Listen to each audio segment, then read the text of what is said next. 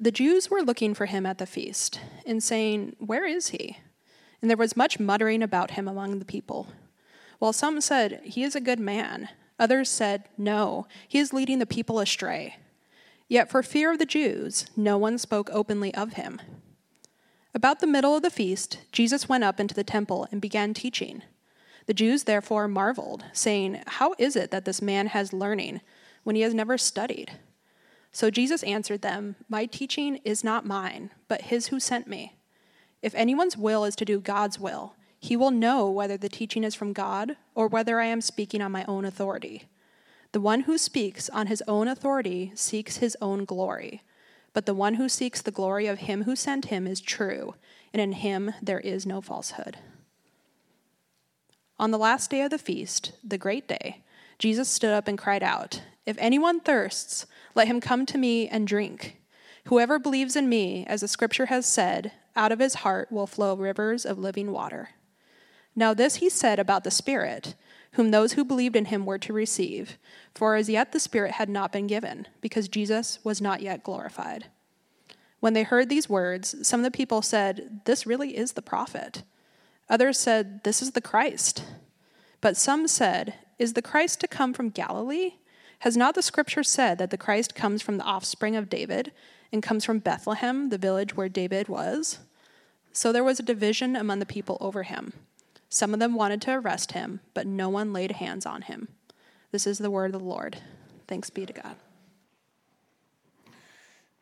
Belief, the Christian life, following Jesus, these are all things that not only require a head knowledge, an understanding of who Jesus is, and a belief in him, but also require a heart knowledge, a knowing him intimately as a friend, as a lover, as a savior, as a father. There's many illustrations that we can use. To have head knowledge without heart knowledge would leave someone cold and lacking the emotional furnace necessary to get through the dark nights of the soul. But to have heart knowledge without head knowledge would leave someone with maybe some bright flames of passionate love, but without the theological foundation necessary to properly handle life's toughest questions. And needless to say, our friends' toughest questions. In today's passage, we see both senses of following Jesus.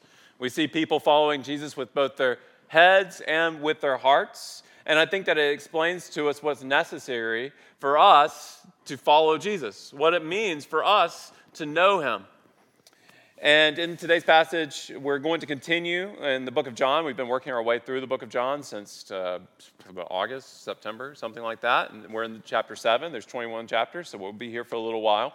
And it's our second message in chapter 7. Last week, we were introduced to the Festival of Booths. And so we gave the whole background with the Festival of Booths, how this is a festival that celebrated the time when the Israelite people were walking through the wilderness. And so they would build these booths and they would sleep in them outside. It was a time to remember that they once lived in tents such as that. And it was coordinated with the time of year during which the grape harvest was and the olive harvest. So it was a big party. In fact, it was the biggest party every year in Jerusalem. It's like Mardi Gras for Jerusalem, okay? This is a big time. Everybody's coming in town, and they've got fresh grapes, and those are delicious. And they're celebrating together. And so this is a big festival. His brothers last week were trying to get Jesus to go down to the Festival of Booths, but Jesus refused to go on in their timing. He went in his own timing. And so today we pick up the story with Jesus making his way down to the Festival of Booths and what happens while he's there. Now next week and probably the week after that, we're going to continue through the Festival of Booths. This is not all. This is a big portion of John. We're going to be walking through the Festival of Booths for a little while. But today, I want us to study this idea that following Jesus requires both your head and your heart. So let's handle them one at a time, okay? Following Jesus requires your head. How do we see that in today's passage here today? What does it mean to follow Jesus with your head? Christianity is a religion of thinking. It always has been. Modern science was invented by Christians. So many different Christians, people who were theistic, who believed in God, invented what we know as modern empiricism. Contrary to what many stand-up comics might say, Christianity is not the sort of thing where you're asked to check your brain in at the door. You know, no one checked you as you were coming in this morning and asked you to put your brain in the locker as you're coming in. In fact, in our church, we are in this unique Camberville area where there's just a ton of PhDs around. There's a lot of smart brain power in this room. IQ, we're going up high around here, okay? And that's because Christianity is a religion that invites you to consider it with your heads, and not just to feel it. In fact, to be a Christian actually requires that you use your head. That's what we see the people in this passage doing in John chapter 7. We see them using their head. If you'll look with me, chapter 7, verse 11, the first one that we wrote, the Jews were looking for Jesus, looking for him at the feast, and saying, "Where is he?" And there was much muttering about him among the people, while some said, "He's a good man." Others said, "No, he's leading people astray." Yet, for fear of the Jews, no one spoke openly of him. Now, when it says for fear of the Jews, we said this last week, but I'm just going to recap real quick. When it says for fear of the Jews, it's not talking about all the Jews. Everyone there is Jewish, okay? The Jews are talking amongst themselves about Jesus. It's talking about the Sanhedrin, the Jewish leaders that have it out for Jesus. They've been wanting to arrest Jesus and probably kill him for quite a while now. And so they don't really want to talk about Jesus openly. But you see these people, they're trying to put the pieces together. Who is this Jesus character? Is he going to show up? Who is he? Is he a good teacher? Is he leading people astray? What are we to make of him? And maybe you yourself come today with similar kinds of questions. You're trying to figure out, who is this Jesus character? I know that many people worship him, but who is he really? What was he like? You're trying to put together the pieces and discern who this man is. Now, when it comes to Jesus, actually, these people, this is really great. They're kind of narrowing down the choices because there aren't a lot of choices. When it comes to Jesus, you really only have 3 choices. And they're kind of all outlined here. 1, he was a good man. He was a good man. He walked around. He taught good things. 2, he's leading people astray. He was a liar. He wasn't who he said he was. 3, he is the Christ. We'll see some of them arrive at this idea that he is the Christ, or the word I actually prefer, but it's the Greek version of the word Messiah is Christ. So Christ is not Jesus' last name, okay? I know that many of us might be thinking that, okay? Christ is not Jesus' last name. It's Jesus is Messiah, and Christ is the Greek version of the word Messiah. So Jesus is the promised one of God, sent from heaven. And then more popular today is a 4th option that I will give you, which is Jesus is just a legend. That he never actually existed, but the ideas that he portrayed might be good for humanity. So let's walk through each of these briefly, and I'll explain just a little bit. First, I'm going to start on the Jesus is a legend thing. This happens, actually, it pops up pretty often, like in my reels or something. I guess like Instagram has me figured out that I'm a Christian. It's like basketball, Jesus was a legend, basketball. That's like my reels on my Instagram feed. But with this idea that Jesus is a legend, what are we to make of this? People assert that all the time. They say, I don't believe that Jesus was even a real person, which is a difficult thing to argue with. I mean, how am I going to change your mind about that? And I guess it's a lot easier to think that, but it's just intellectually lazy, honestly. You can kind of say, I don't believe anything exists. And anything in history, it's kind of hard to prove oftentimes. How do we know anything in history exists? There's a group of people out there that deny that the Holocaust existed. Just because it would be easier, look, I don't want to believe the Holocaust happened. That's terrible. It's a terrible thing. I don't want to believe it happened. But just because I don't want to believe it doesn't mean it didn't happen. Of course it happened. There's people alive today who saw it. I was officiating a wedding this summer. I talked to someone, one of your grandmothers, who lived through Nazi occupation in Europe, who saw the Nazis walking through her street and could tell me the story about it. People are still alive who witnessed such terrible things, and we can talk to them. More than that, there's been books written. There's documentation. We know that these things happened. Any historian would tell you that there is more historical proof for the existence of Jesus Christ as a man than there is for the existence of the current emperor of Rome during the time of Jesus' life, a man named Tiberius. Jesus has plenty of historical, reliable data. Not only do we have the Gospels, the Gospels, super reliable. They were written in order to give an eyewitness testimony of who Jesus is. A scholar named Richard Bauckham wrote a book that I was forced to read in seminary. I hated it at the time, and I'm thankful for it now. It's that medicine that you have to take sometimes, called Jesus and the Eyewitnesses. And with it, he combed through the New Testament, and especially the Gospels, and he documented every time that the Gospel would use someone's name. And then he had an entirely another chart, that how often these names are found in other Greek historical literature. And what he found is that what the gospel writers were trying to do when they would use a name is they were actually giving their sources. They were citing who they're getting this information from. So because many of these names are not very common. And when they do use a name that's common, they usually tell them where this person's from or who this person's parent is so that you could go and talk to the person. Because these gospel accounts were written while people who witnessed the accounts were still alive. They were written to be eyewitness accounts of what actually happened. Not only do we have the 4 Gospels written in the New Testament, we have extra biblical evidence. We have Josephus talking about Jesus. We have all of this evidence. Jesus, you'd be hard-pressed to find many historians who would say that Jesus was not a real person. Most historians do believe that Jesus was a real person. And if you want more on that, I'd be glad. I have plenty of information. We could do the whole sermon on this, but I'm not going to do that. I'd lose some of you, but it's important. All right, so with that one out of the way, who is Jesus? Maybe this Jesus, he's just a good man, as they were saying. Jesus was a good man. He certainly was a good man. He taught us to love our neighbors and to forgive our enemies, and those are great things. But then there's a big problem if he was just a good teacher.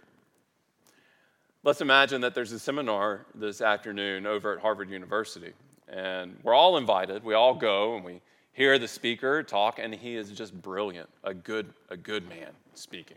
Just very worldwide acclaimed, speaking at Harvard, and at the very end of his talk, he says, "And if you liked everything I have to say today, I'm also the Messiah and the Son of God, and follow me, and you could have eternal life."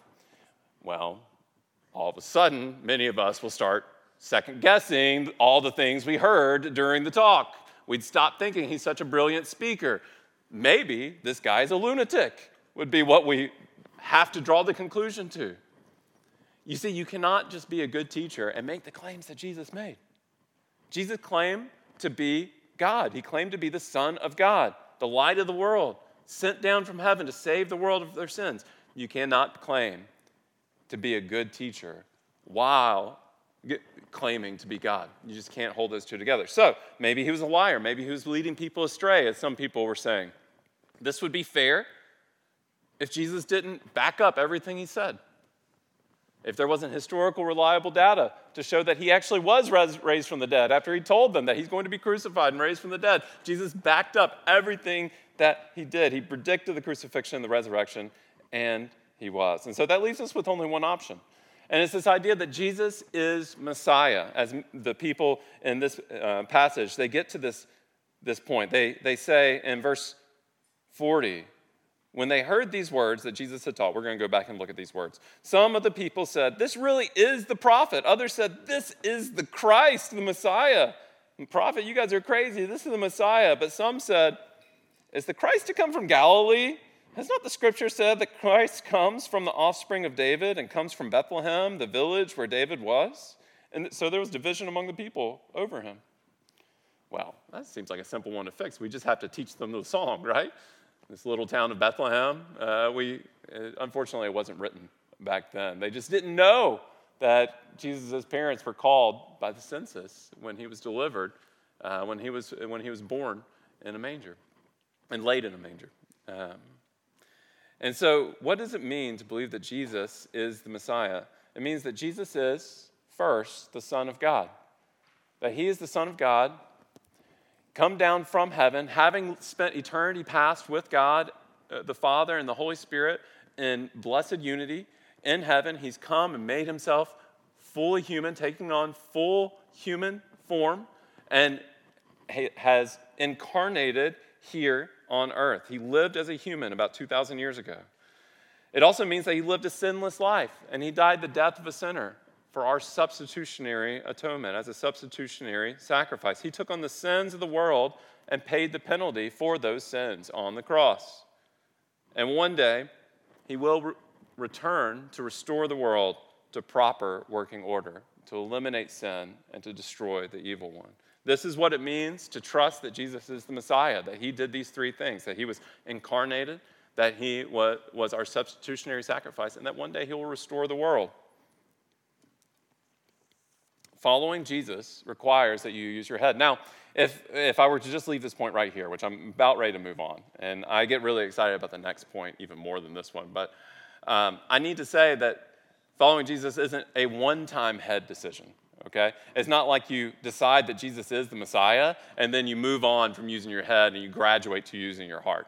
No, we have to continue to work out our salvation with fear and trembling. We have to continue to hold on to who Jesus is. This is why it's helpful for me to share with you about the liar, lunatic, or Lord choices between Jesus. It's also why it's helpful when we go to the scriptures and we read them and we say, oh man, this is hard.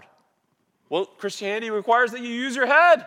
It requires that you think about it. It requires that you think about literary genres and that you continue to study the scripture and you continue to look for Christ in the scripture. It's like a gold mine. Oftentimes, when you go to a gold mine, it's not like all the gold's just sitting on top, okay? You have to go in there and you have to dig. And sometimes it takes a little bit of work with your head to get there, but it is so worth it. And Christianity requires that you work with your head and use your head. Unfortunately, I think that too many of us stop right there. And that is our Christianity.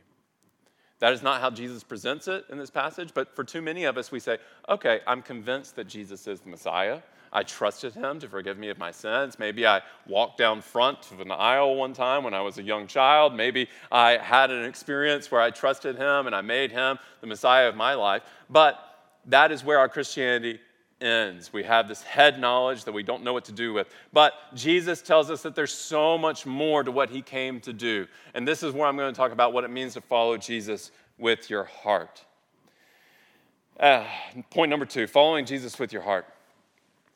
As John is describing what happened at the Festival of Booths, actually, it's kind of good history. John is written as a history book. He doesn't write it as just a literary device. He's not giving us all the details. He expects that his readers will actually kind of know what the Festival of Booths is. But I don't know about you, I've never celebrated the Festival of Booths, so therefore I had to go and do a bunch of research on what is the Festival of Booths and what was it like and how did they practice it. And so what happened with the Festival of Booths is it was a typically 7-day festival where they were celebrating, and on the 8th day they would kind of have a huge culmination feast. That was like to sum everything up, and it happened on the Sabbath day, which was the 8th day of the festival. And on this last day, Jesus got up and he said something quite shocking. I mean, if you were there, you would have been flabbergasted by what Jesus says. Because we have to kind of understand the traditions of the festival. One of the traditions of the festival is that they would have a water pouring festival, a water pouring tradition. And what they would do is they would take this pitcher of water, a golden pitcher, and they would fill it up with water and they would walk it to the altar. And as they did this, the priest would be carrying the pitcher and there would be trumpets all around him and people blowing on horns, the shofars, and all the stuff.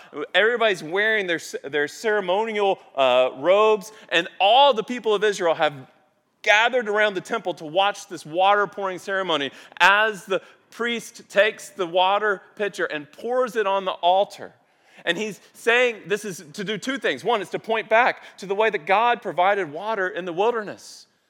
When there was no water to be found, God provided it. But it also pointed forward to the eschatological rivers that we will enjoy, that the book of Ezekiel tells us about how heaven will be a place with a river and the waters of God will be flowing. And so the priest would pour the pitcher of water and the people would celebrate. And it's within this context, and maybe within this moment even, when Jesus stands up and he declares to everyone, if anyone thirsts, let him come to me and drink. Whoever believes in me, as the scripture has said, out of his heart will flow rivers of living water. Now that's powerful.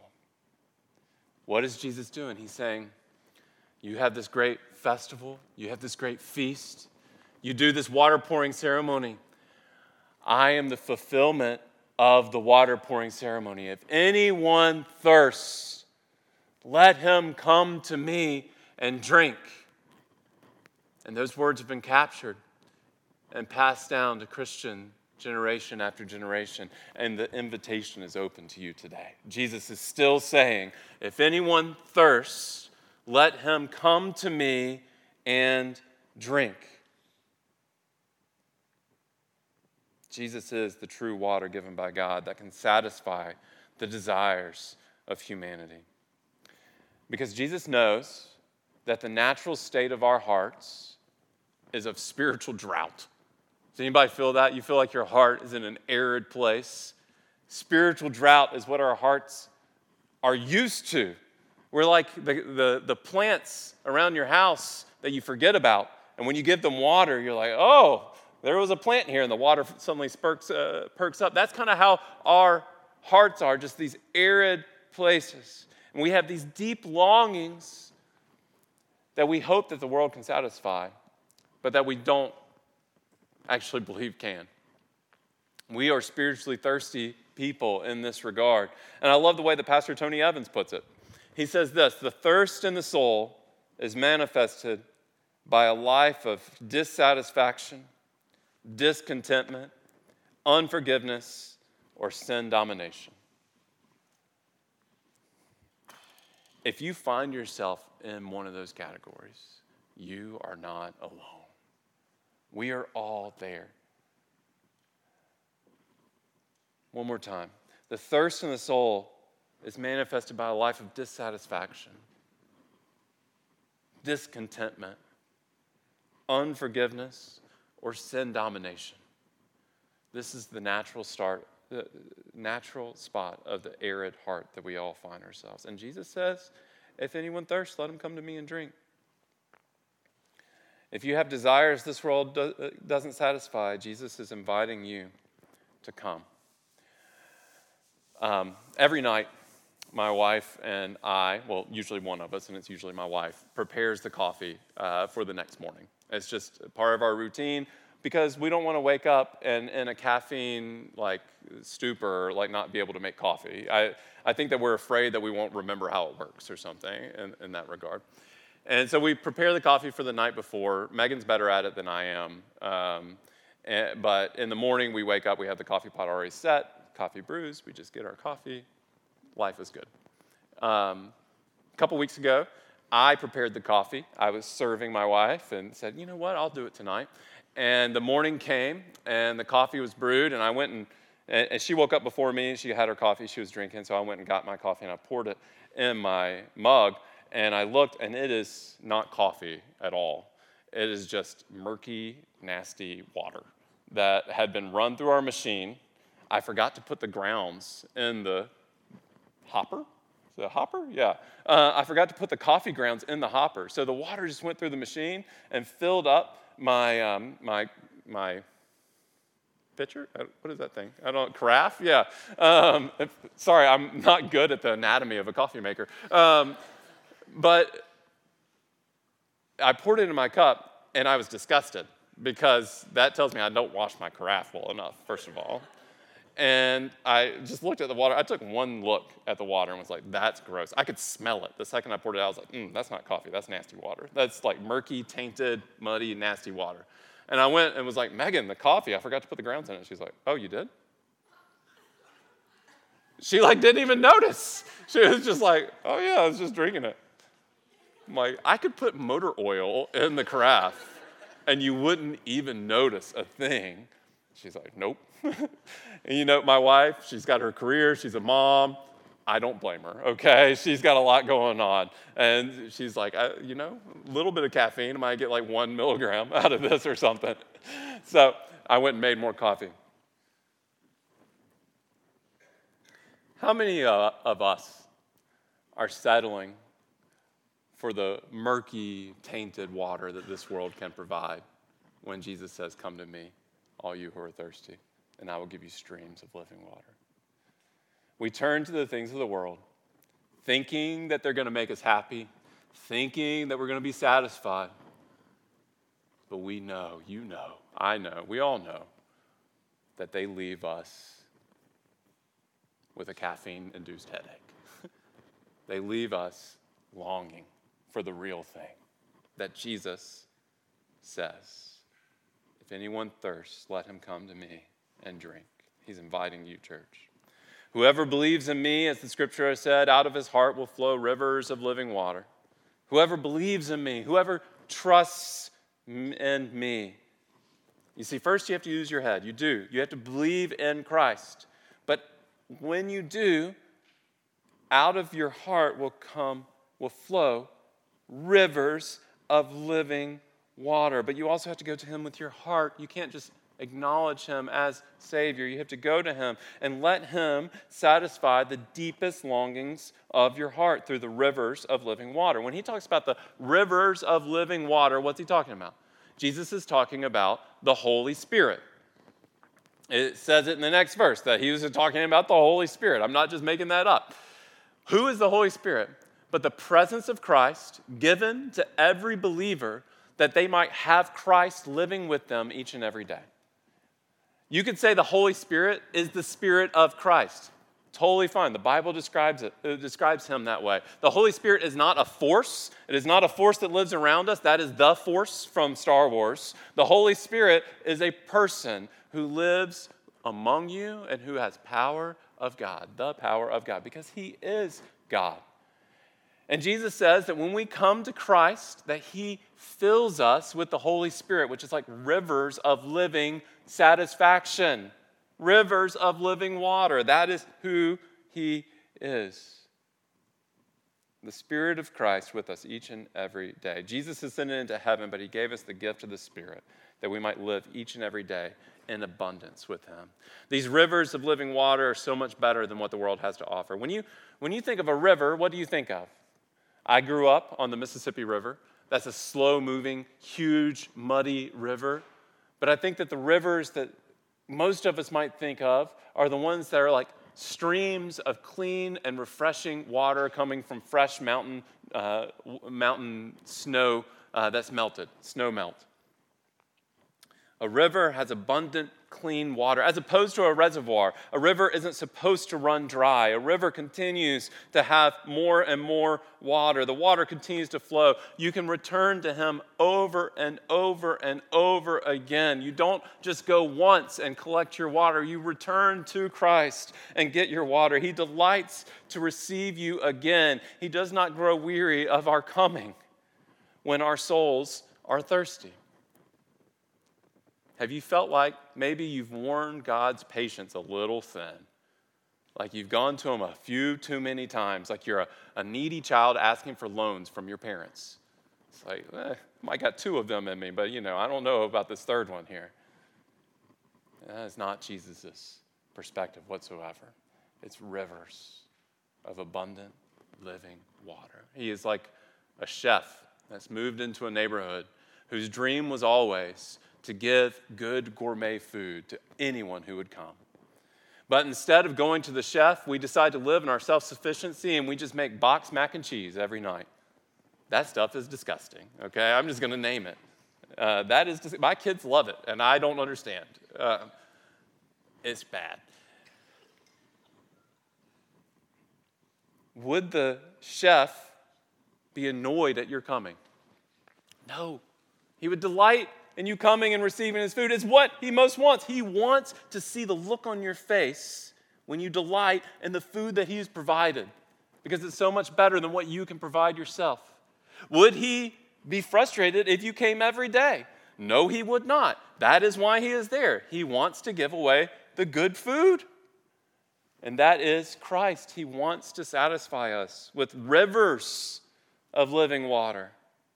We have to become return customers of Jesus. I need to be a return customer of Jesus. When I woke up this morning, my heart was grumpy. I was fixing my eyes on the things of this world, and I needed to return back to the loving arms of Christ. We had to go over and over. Jesus is giving us living water. He's giving us abundant life. We have to receive it. We have to receive abundant life from Jesus. Let me just make this really clear. You can't provide abundant life for yourself.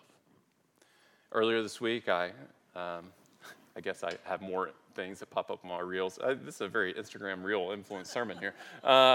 But my barber was actually on there, and I have a really good relationship with my barber. Maybe he'll watch this. We'll see. Hey, Larry. But he was talking about manifesting and what manifesting is. And I was like, what is manifesting? Do you guys know manifesting? Many of us do.